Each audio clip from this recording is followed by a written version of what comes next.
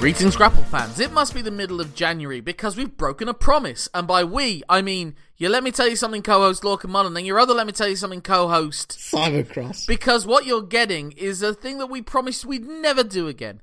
But we thought, out with the old, in with the new in 2024. We had one little scrap of 2023 still to discuss. And it's such a strange situation. We thought we've got to give it a bit more leeway to discuss in potentially a slightly longer form than we will when this series gets updated. And by this series, I mean the Meltzer 5-Star Project. Simon, we're doing it one last time. We're talking about only one match. Next episode, we'll cover 4, and then after that, we will go to our 5 matches per 5-star episode. Yeah. But Simon, for one last time, for only one time, where are we? When are we? And who are we discussing? So, the veritable half-eaten box of Quality Street, which we're all about to scoff down audibly for you. It takes place at Full Gear on the 18th of November, 2023. Last year, still weird saying last year for 2023. And it's Hangman Adam Page, who got annoyed when Swerve broke into his house, and therefore technically made it whose house? Swerve's house? That's the one.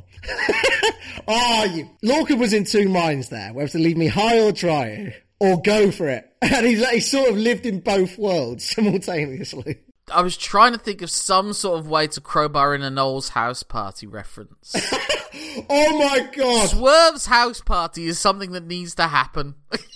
Blobby is taking wrestling bookings after all. And how bad do you want to see Mr. Blobby dance with Prince Nana? Well, it's Swerve Strickland who we're talking about, because he didn't give the full... Although, is Shane still listed as his name in any way, shape or form, or is he just Swerve Strickland? Probably an alumni on the old roster page. Wasn't he Isaiah Strickland? Isaiah Swerve Strickland in NXT. The fact that we can't remember his NXT name suggests something in and of itself. It doesn't matter. And the reason it doesn't matter is 2023, I think, was his coming out year. And this is the piece de resistance, I feel. Well, yeah, I mean, that's one of the reasons why I thought it's a shame that because of the situation where I just flipped my lid and I said, we're not doing this anymore, was when Meltzer was handing out 5 stars, just like Arthur Fortune giving out coins from his hot air balloon. No. Mr. Burns. Oh, yeah, that's it. Yeah, I'm mixing the two up. Yeah. Yes. Anyway. I'm very passionate about this. Yeah, that's not what we're here for. But two people who are passionate about fighting each other were Hangman Page and Swerve Strickland. Well, it's funny that you said about the Quality Street, because if something was consumed in this match, and it certainly wasn't... Yeah. I mean, it might have had a bit of a metallic, sugary taste to it, depending on, If it had a sugary taste, you should see a doctor. You know the comedian Patrice O'Neill? Do you know how we found out he was diabetic? He's one of those ones where it's just like, you know you're in trouble when the girl you're with points out that your piss smells like birthday cake.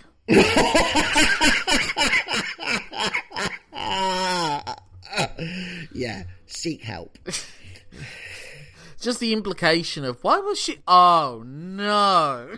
Yeah. We're talking about this match because, as I was saying, I was so fed up and Meltzer was just dishing out 5 stars. And now, at the time of recording, he has just given out 2 more 5-star plus ratings in 2024. But at that point, I thought, well, we'll probably get... There's a decent chance we'll get 1 more 5-star if we do the 5 of them in 2023 before the end of it. Because Meltzer didn't give out any more 5 stars for the last 2 months of 2023. We came very close. We'll always come close. Every week we'll come close. I generally thought he'd pulled the trigger on a couple, but yeah, there you go. Like I said, I just thought it was a nice, full closing of the lid. Let's get every part of 2023 out of the way. And for what these guys do, they maybe deserve a little bit extra attention. And Swerve is a debutante in this series. This is one of those instances where My overall feelings in the match were every problem I had with it I think is valid, and every criticism I have for it is valid. But it's also one of those moments where you also have to accept that, in general, your criticisms, as valid as they might be, mean nothing, because everything that they really set out to achieve, they seem to have achieved, even if it's not in the method that I want them to, or that I enjoy experiencing. And I know I'm going to sound like bitter old Jim Cornette, and this match was an experience. I'm actually going to say I'm not going to rate it. It's not that I'm not going to rate it 5 stars, I'm not going to rate it, because I don't quite know how to rate this, because this is like a form of wrestling I do not have a lot of experience with watching, because I haven't sought it out. I have seen stuff that could be counted as freak shows, and like, when I do my list of 40 favourite wrestling matches at some point this year, there's a decent chance at least one sort of freak show match might be in that one, which would be Samoa Joe against Necro Butcher. But my key point is that, like, there's nothing in this match that I enjoyed more than the spot I've already said before in their Wrestle Dream match, where Swerve Strickland avoided a buckshot lariat by executing a drop toe hold. But that's my first point of where I'm at with this match before I go into praising elements of it. If you want to get what I like in wrestling right now, it's more innovative ways of doing a drop toe hold than blood, guts, and violence on display. But that's obviously what the intention was with this match. I'm in a bit of a similar boat with you in terms of, I think previously before when we've talked about deathmatch style stuff, there's always been an element of gratuitousness to it. It's just excessive. It's just needless. Because of how they framed this specific match, it simultaneously is and isn't gratuitous. I fully agree with where you're at, to be honest, because I struggled on the rewatch. So I've watched this now twice before we recorded, just to peel the curtain back a little bit. Once a couple of days after the pay-per-view, because unfortunately I couldn't watch it live, and once, as long-time listeners will know, within 2 hours of recording this. But there we are. So I've had to go with how I felt the first time round, but I'm adding the cold light of day lens of the second viewing to it, and including with some of the criticisms I might have. So I think we're going to be broadly on the same page with this. And I'm interested, because you said criticisms plural. I think I've condensed all of mine into one, maybe 1.5. So I'd like to hear what your first criticism is, please. Okay, well, my first criticism is, at various points, I was wondering, is the intention of this match to make Swerve Strickland a babyface? Because there are spots in this that I would relate to a babyface that Swerve was doing. And there were spots in it that Hangman was doing that at times you could even equate to being... I almost wondered, are we doing a double turn here? So there are spots like... It starts off with Hangman Page just beating the shit out of Swerve. And there's babyface shine, and then there's stapling someone in the nipple. Yeah. And when Swerve makes his big comeback, there are moments when it's because Prince Nana interferes. Or Brian Cage even interferes. But there's other moments where it's like Swerve finding a new level of bravery within it. Like, he does like a Sting hulking up against Ric Flair, chopping him in the chest, but it's getting staples done to his chest, and Hangman Page is backing up. And it's like, I guess the story can be Swerve is entering this world and he's thriving in it. And it's funny, ultimately, the tradition of death matches within AEW suggests that at some point in the near future, a babyface Swerve Strickland is going to be involved in another death match against someone else for whom this is a new environment for them. And maybe they'll put them over. But another one of the problems I had as well was some of the weapons fell within my issue with my rule, for me, of good weapon use in wrestling. And that is, I feel like you should only employ a weapon in wrestling that you can use your full force with it, and it works within the context of the match. That was always my issue with Triple H using a sledgehammer, because you can't utilize a sledgehammer at full force within the context of a wrestling match and it not resulting in death. Well, yeah, you'd turn into one of Idi Amin's henchmen, wouldn't you? Whereas a steel chair, a Singapore cane, a table, you can use full force or give the believable use of full force behind your move. You're not holding back. Yeah. And I'm sorry, cinder blocks don't disintegrate when you smash them into someone. They are if they're cinder blocks that are used to smuggle a certain substance. Yeah. Now, I'm not suggesting we should rename him Swerve Escobar, but I'm just pointing out how powders work, all right? So those are moments that take me out of it. And they use the cinder block so well with the first spot, with him doing a Death Valley driver onto it. And then they have the unfortunate freak occurrence where the cinder block falls off from the apron to the matted floor. A chunk of it's able to be broken off anyway. And subsequent to this match, Swerve has essentially become face without officially turning face. The way that he's been booked in the Continental Classic, that's been his follow-up after this, they booked him as strong as you possibly can without winning the tournament. He goes through his block with a 5-1 record. Is one loss to Jon Moxley, and he beats the guy that beats Jon Moxley, and then they have the triple threat match to decide who goes through, and he is not involved in taking the fall. So he literally has fewer losses coming out of the Continental Classic than anyone in that tournament. Yeah. Despite being knocked out of the playoff set or the semi-finals or however you want to look at it. He lost in the wildcard round. Yeah, essentially. But without even... If the wildcard round was 3 different teams taking part at the same time. NFL Triple Threat coming to you in 2050. Now, because we're doing a little like naughty and not doing this as soon as it came out, nor in the block... Because one of the reasons we wanted to do the block of 5 is to add reflection. So we're in a bridging period now. Because since this match, obviously we've seen Swerve at the next pay-per-view as well, where they kind of crap the bed from a booking perspective. Well, sort of didn't. Yeah. But I think they really want to keep Swerve as a heel, because he's still doing really heelish things. And he could never, the way he is, he could never be a white meat babyface. And that whole concept's sort of like in the ether anyway. But I think from a booking perspective, he would still be listed as heel, but the crowd just aren't having it. Because you have to remember, the preamble for this match was that he broke into Hangman's house and, didn't threaten his kid. He basically gave his kid a present. He's basically Black Santa, just more menacing. So it's meant to have this hyper-personal angle, like you were meant to be so on Hangman's side. And they're the crowd's 50-50-ish.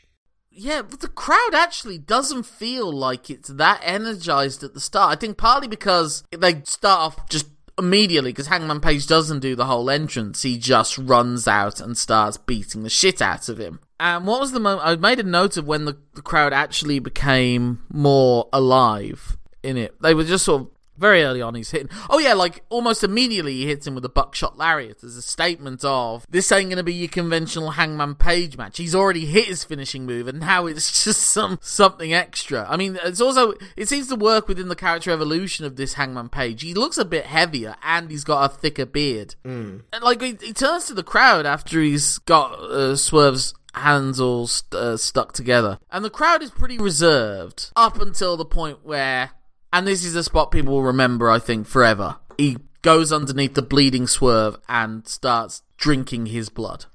Yeah. Literally dripping it into his mouth. That's when the crowd is like, oh my god, that's something I haven't seen before. Yeah.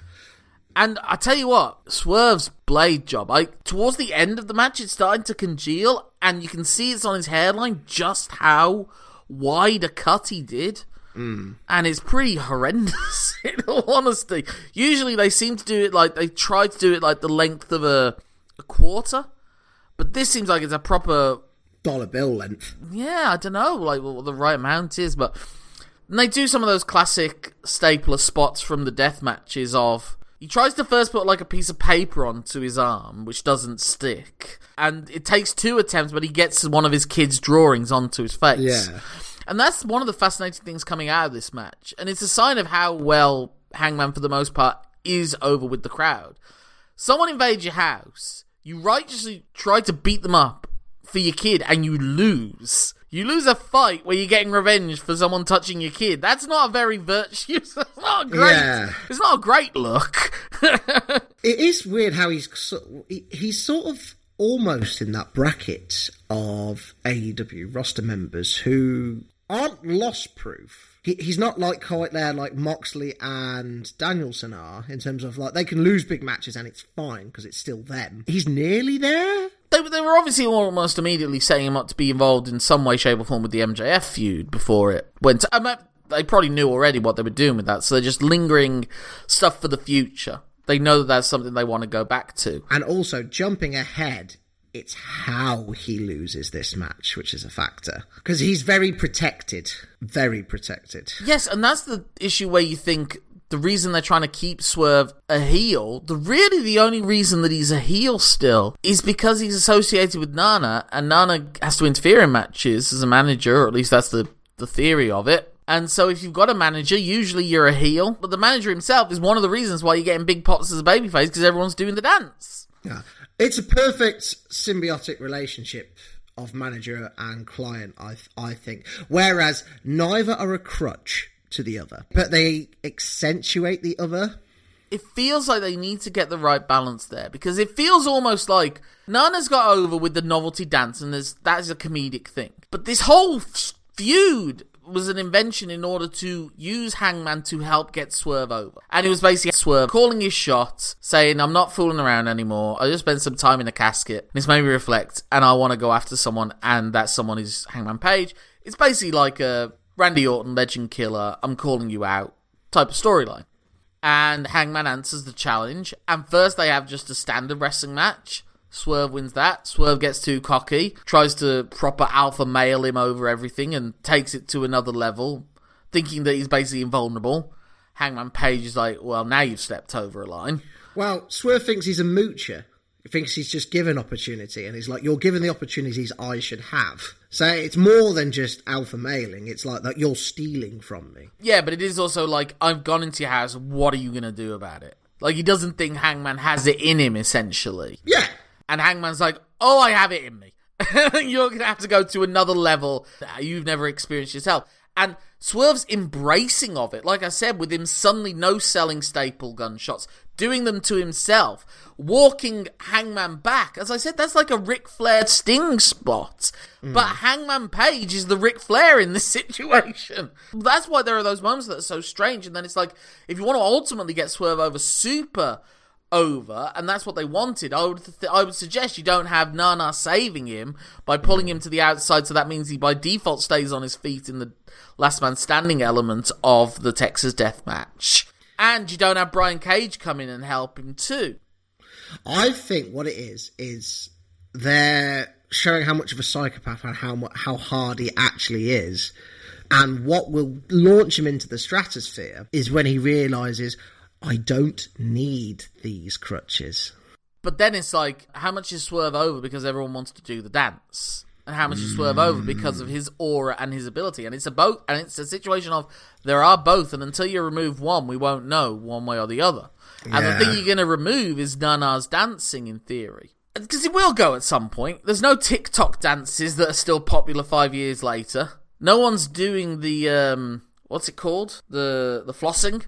No one's flossing anymore. So at some point... the Harlem Shake's in a graveyard somewhere. Yeah. At some point, no one's going to be doing the Nana dance. But I have faith that Swerve Strickland... And that's the weird thing about his entrance. It's like they give the... It used to be like Swerve's trying to do his entrance, and Nana's in the background starting to do the moves, and it's like taking the focus away from Swerve onto Nana. And even Nigel was pointing that out in commentary, like Nana's just in business for himself. Yes. I don't know if that's true or if that's fair, but that is a problem that Swerve's trying to go beyond being the novelty. He wants to be a solidified main event who doesn't need gimmicks on top of gimmicks. And right now, how much of that is Swerve's aura, which I believe is there, and how much of that is Nana's dancing, which I believe is also a factor. And the way that they structure the entrance this time, I think, is very interesting, where they have Nana do his dance with, backup dancers. And then Swerve makes his entrance. It's like, you've had your fun. Like, that's your overture. Now it's the main event, essentially. I think there's an extra little bit to it. And I don't know if Excalibur made this conclusion or Excalibur was briefed to say this.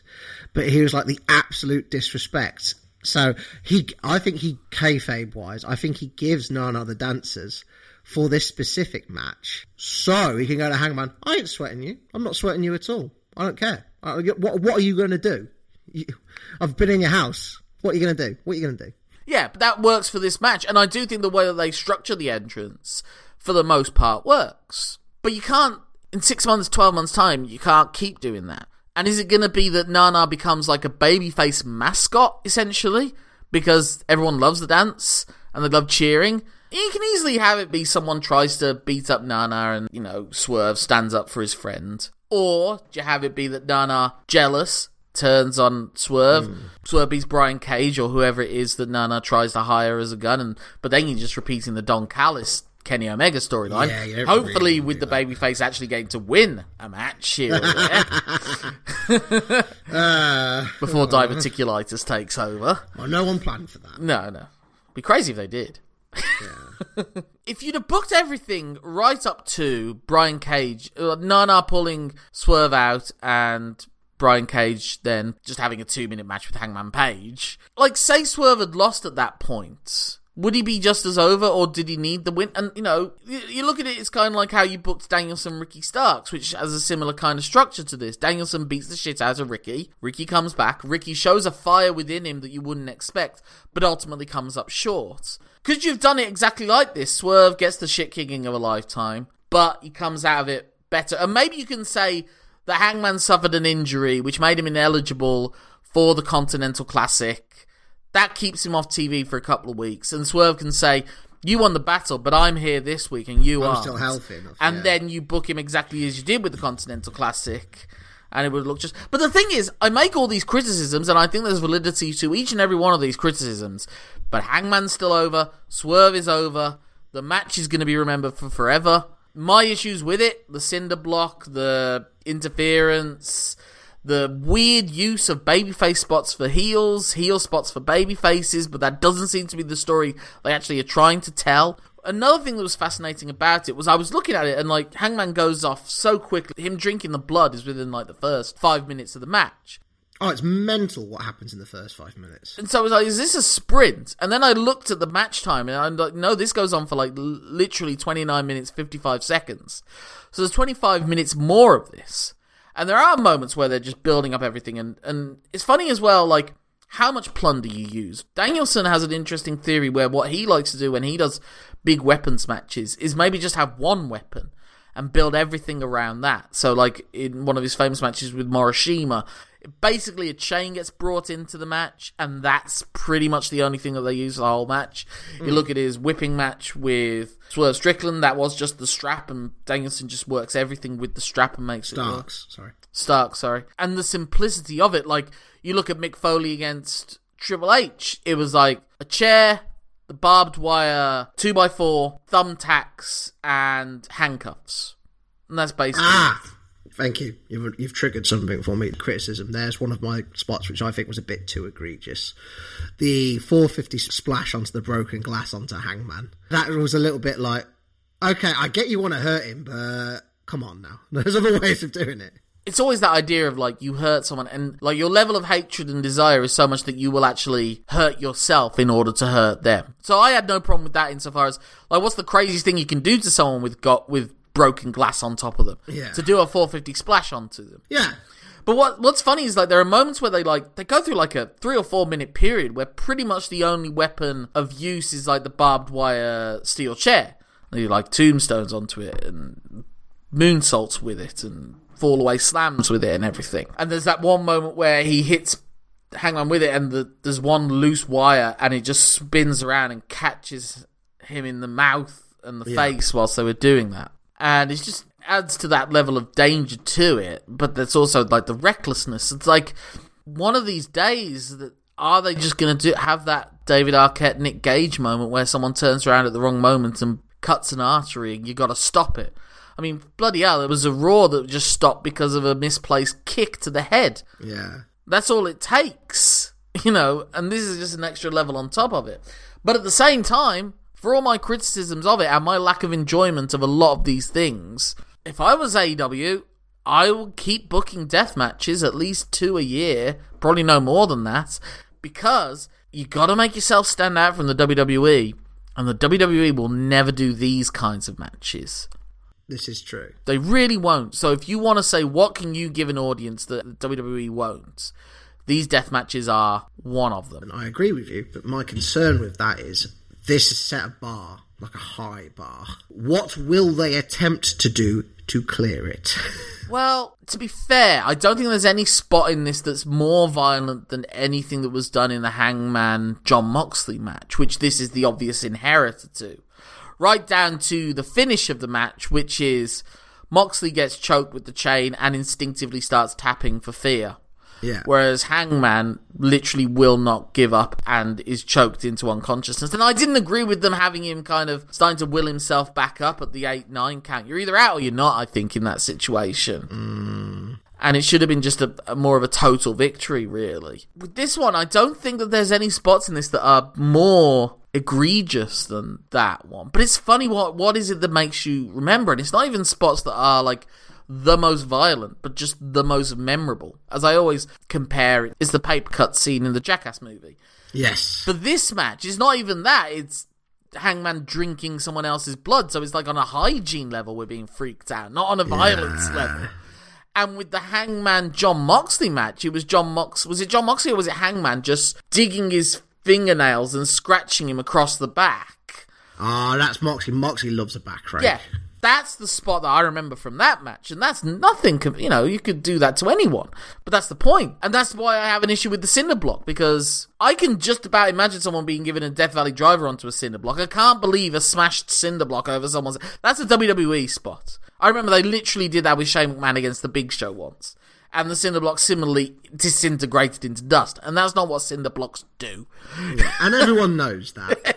And that's my problem. You take it slightly out of it, because we could tell that John Moxley was scratching him across the back, because we could see the scars. We could tell that little bit of barbed wire lodged into Hangman's mouth because of his reaction and the way that it was sticking to him. You've just made me think of The Simpsons. Sir, 6 cinder blocks have disintegrated. There'll be no hospital then, I'll tell the children. Well, someone's obviously going to make that for Botchamania now, aren't they? And it's weird how little we've talked about the actual moves of this match. We just talked about the characters, everything surrounding it, but it's just ultra violence, and they play off the exhaustion of it. But then there are moments where they don't. Like, it was funny thinking, like, what is the WWE version of this? And obviously it's less blood. But some of these weapons, outside of the barbed wire, they would probably do the cinder block spot because of how dumb it looks. They have. Remember, Seth's done it to Moxley when he was Dean Ambrose. There we go. He curb stomped him into him, remember?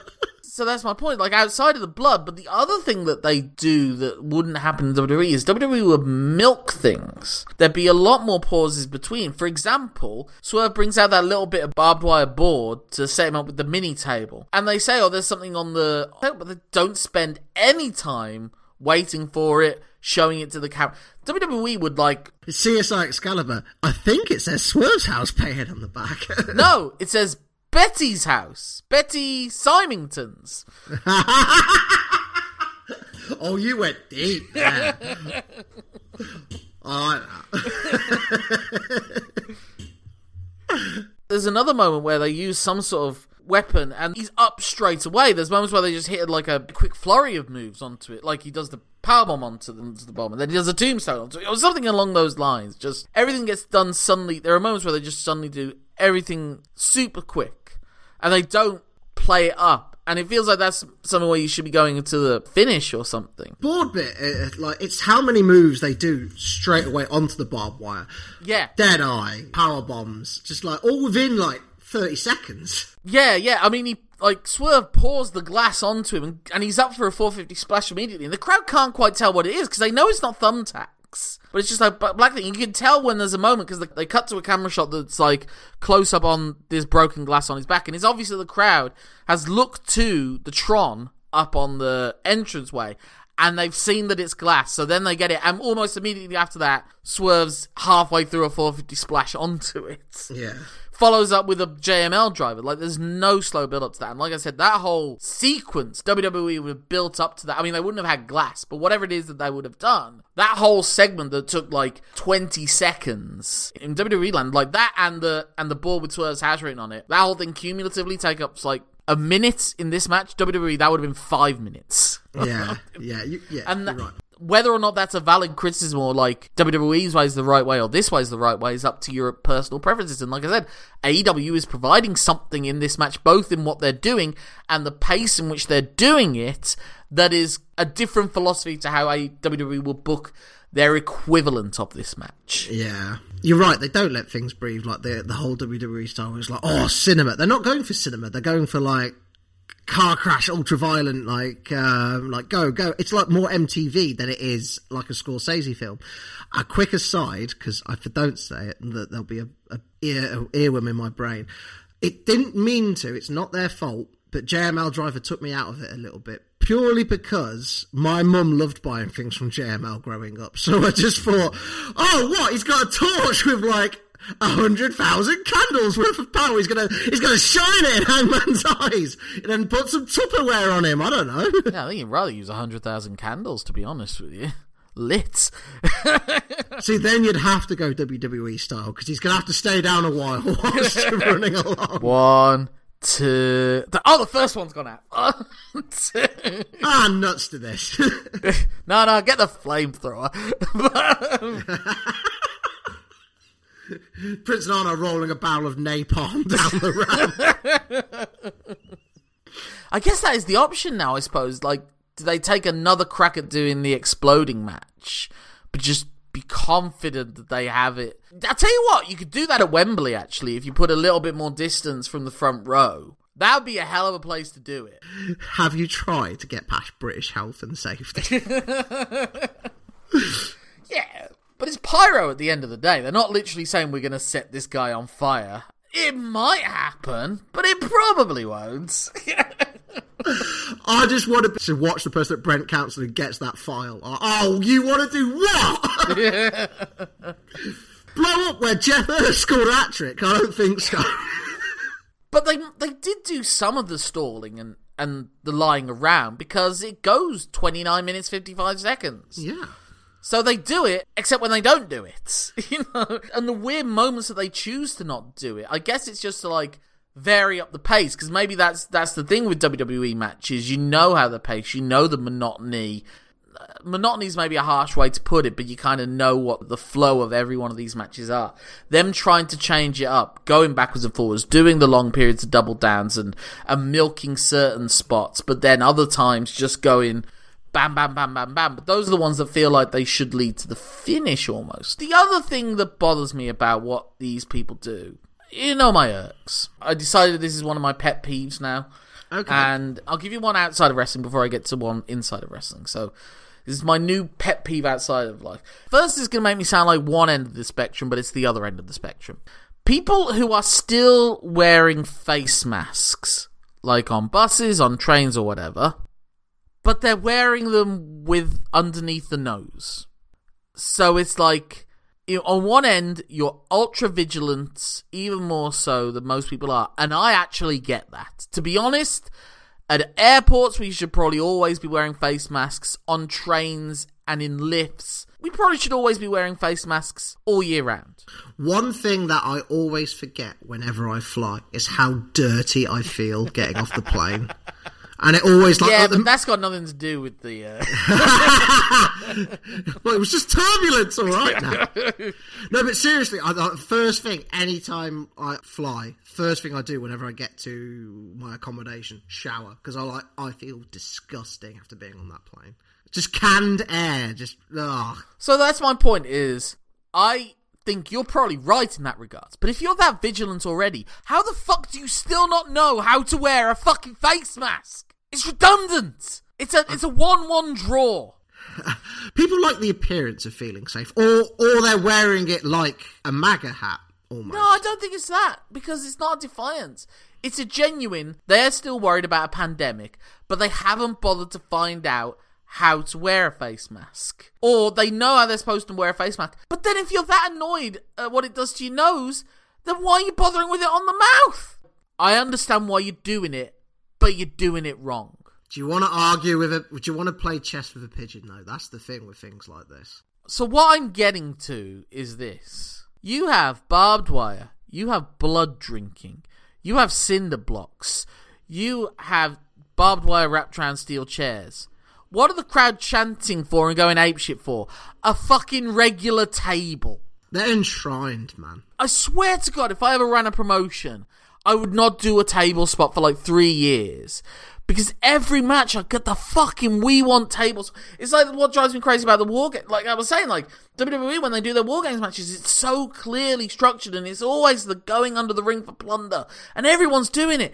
Why doesn't someone just go under the ring and just sweep everything? Why didn't Hangman Page just check to see, well, what's Swerve got under here? So I can stop that happening straight away. It just drives me up the fucking wall. And to be fair to them, they said something that made me realise what we're going to get in the next death match. Because even they seem to realise, why are we going crazy for a table? Someone's literally just already gone through a barbed wire board. Yeah, it's the same thing! He's crashed through some wood! It's a worse thing! Because it's barbed wire! So then I did hear them say, we want fire. Yeah. So that's what we're getting next time. Wow. Again, now we have the benefit of hindsight. We did. Christian versus Adam Copeland. We did get a flaming table spot. Oh, did they do that? This is how far behind I am. I've already missed it. Yeah. Adam Copeland spears Nick Wayne for a flaming table. Again, like, why are you doing that with someone who's not even in the match? It worked in the structure of the match. Yeah. Well, I haven't watched it yet, obviously, so I can't comment. But the problem they had is they had to stall because the fire went out for getting the spot ready. So someone had to Adam had to relight the table. So yeah, have fire, but people forget how clunky fire is. And people mocked Cody relentlessly for that Spanish fly because it was stupid. God, yeah, because they've done the flaming table already, haven't they? Yeah. For fuck's sake. Well, the fact that I forgot about that. Exactly! Look, the Adam Copeland one, it was a callback, and he wore the same jacket he wore when he fought Mick Foley at WrestleMania. Well, we'll get into that as well in a later episode. But that's a to be continued. The Cody one was such throwaway, like, Lorcan forgot it existed until 15 seconds ago. What does that tell you? But, as I've said, people know that can happen at AEW, and they know that probably won't happen at WWE, so I get the logic. And ultimately, as I've said, I point out all these continuity errors, I'm pointing out all these issues, but it's like trying to criticize a film that did huge at the box office, and then is mostly critically adored, and wins awards. It's like probably, for the next few years, someone who's like, I got these issues with Oppenheimer. It's just not, there's no point to it, really. And I mean valid criticisms, not usual fucking just thinking a little political. Why didn't they show the Japanese people getting hit by the bomb? I was like, all right, well, why didn't they show Pearl Harbor? You know what? This is not that. Like you'll know because obviously you're more up on like the film scene. Is that a legit criticism? I've seen that criticism online. Yeah. Oh, piss off. The last thing that pissed me off as well, and that's not AEW's fault. That's society's fault. How many people that are watching it have just got their phones on? It's like, just fucking watch the replay. That's better film than your camera phone will be. It'll be in the right mode, not your portrait shot of a fucking... The only videos I took at all in were entrances. I took a couple of things for some entrances. I didn't film any matches. Yeah, I'm like you. I'm like, because you're right, but that's a societal thing. That goes far beyond the sphere of wrestling, and we can't fix that in the time we have here. Every live event needs to do the thing that Chris Rock did: give us your phone, put it in this bag. Yep.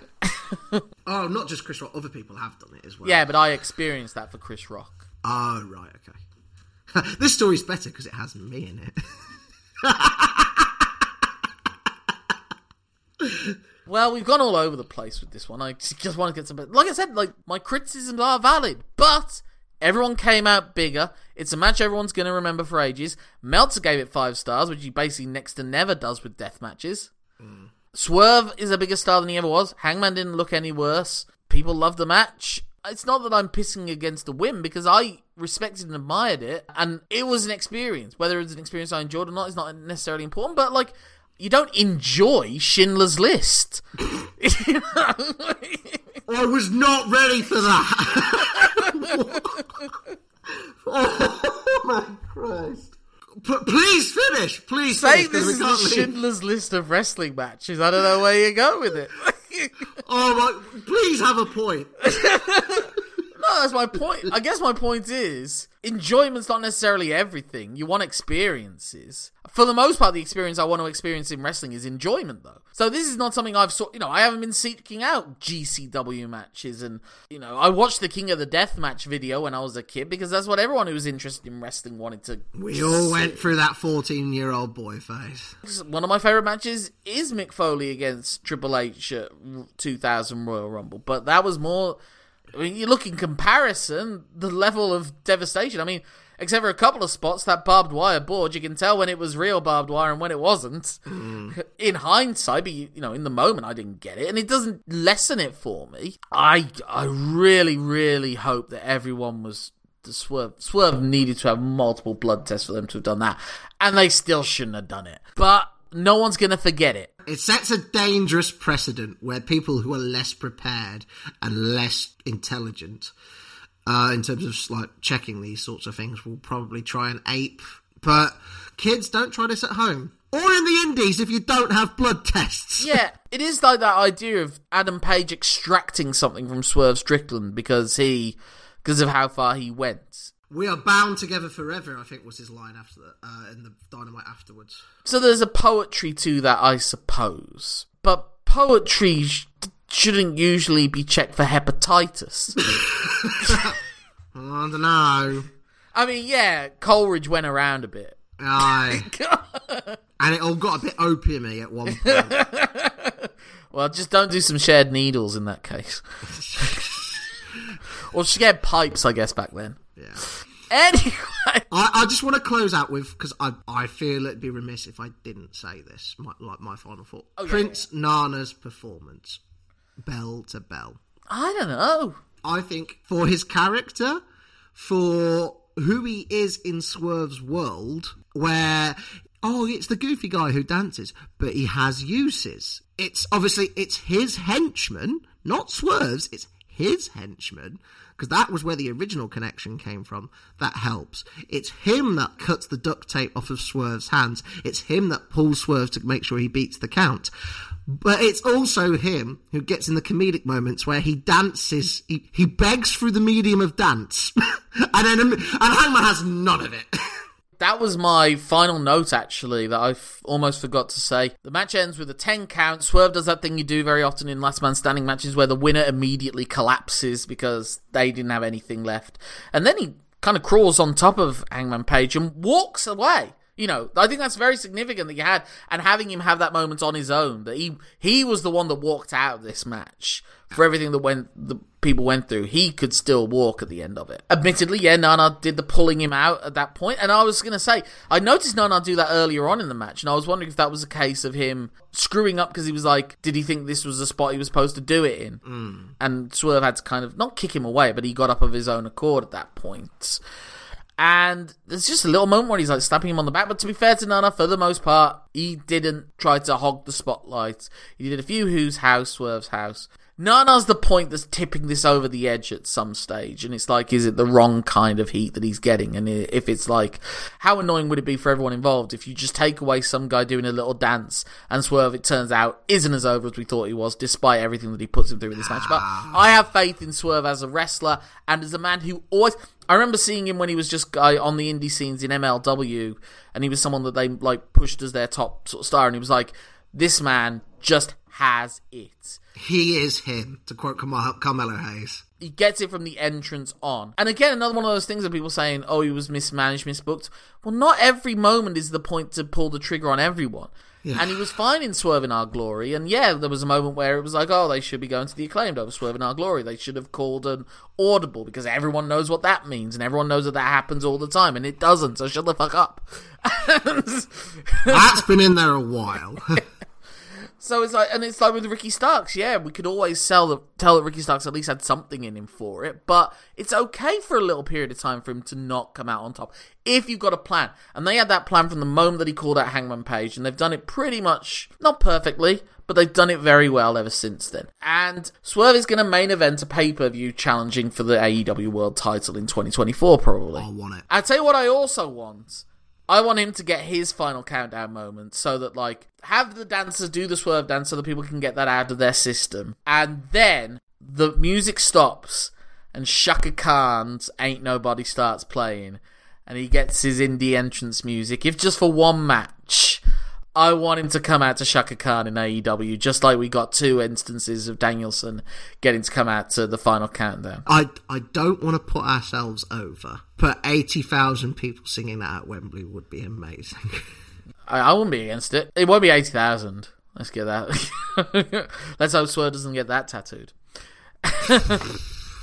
We all make mistakes. But the last point I do want to make is, all this brutality, all this stuff, genuinely, these guys put them through. The blood, the level of blood on this is like a level that I've rarely seen. Like, those are 2, even Hangman Page's blood, like on the Muta scale, they're right up there. Cumulatively, that might be the bloodiest match so far. And in this lineage of death matches we've had so far, Omega Mox, Page, Swerve, and then Swerve, whatever it's going to be after that. And I know there have been some death matches in between. Let's never forget Jericho Gage.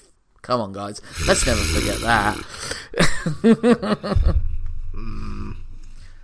They do all that. What they put themselves through. And what are the crowd doing at the final bell? They're doing a little silly dance. It's Mick Foley says, 15 years of going through tables, barbed wire, fire, and nothing gets a crowd going crazier than when I pull a sock out of my trousers. Don't question it, it's working at the end of the day. Well, then it's one of those things of, do we have to do this stuff, or could we have just stuck with the dance?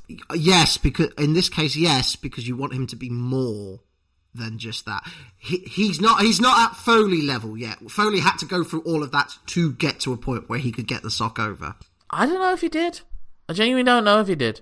I think it's a case that you can get a silly gimmick over, but then it's a case of what can you bring to matches. You don't want to be typecast by that silly gimmick, do you? There's a reason that Brian Danielson got so over with the yes chants, but he can back them up in the ring, whereas maybe your LA Knights can get over so far, but maybe there is that ceiling that they can't quite reach with the in-ring that has to be an aspect to it. I don't know. We don't know yet with LA Knight. So let's hold off. We're probably not going to get to discuss LA Knight for Meltzer 5-star matches anytime in the near future, but you never fucking know. As you say, the Lars Sullivan factor, I think, was something you messaged to me at some point. I have, actually, yes. So...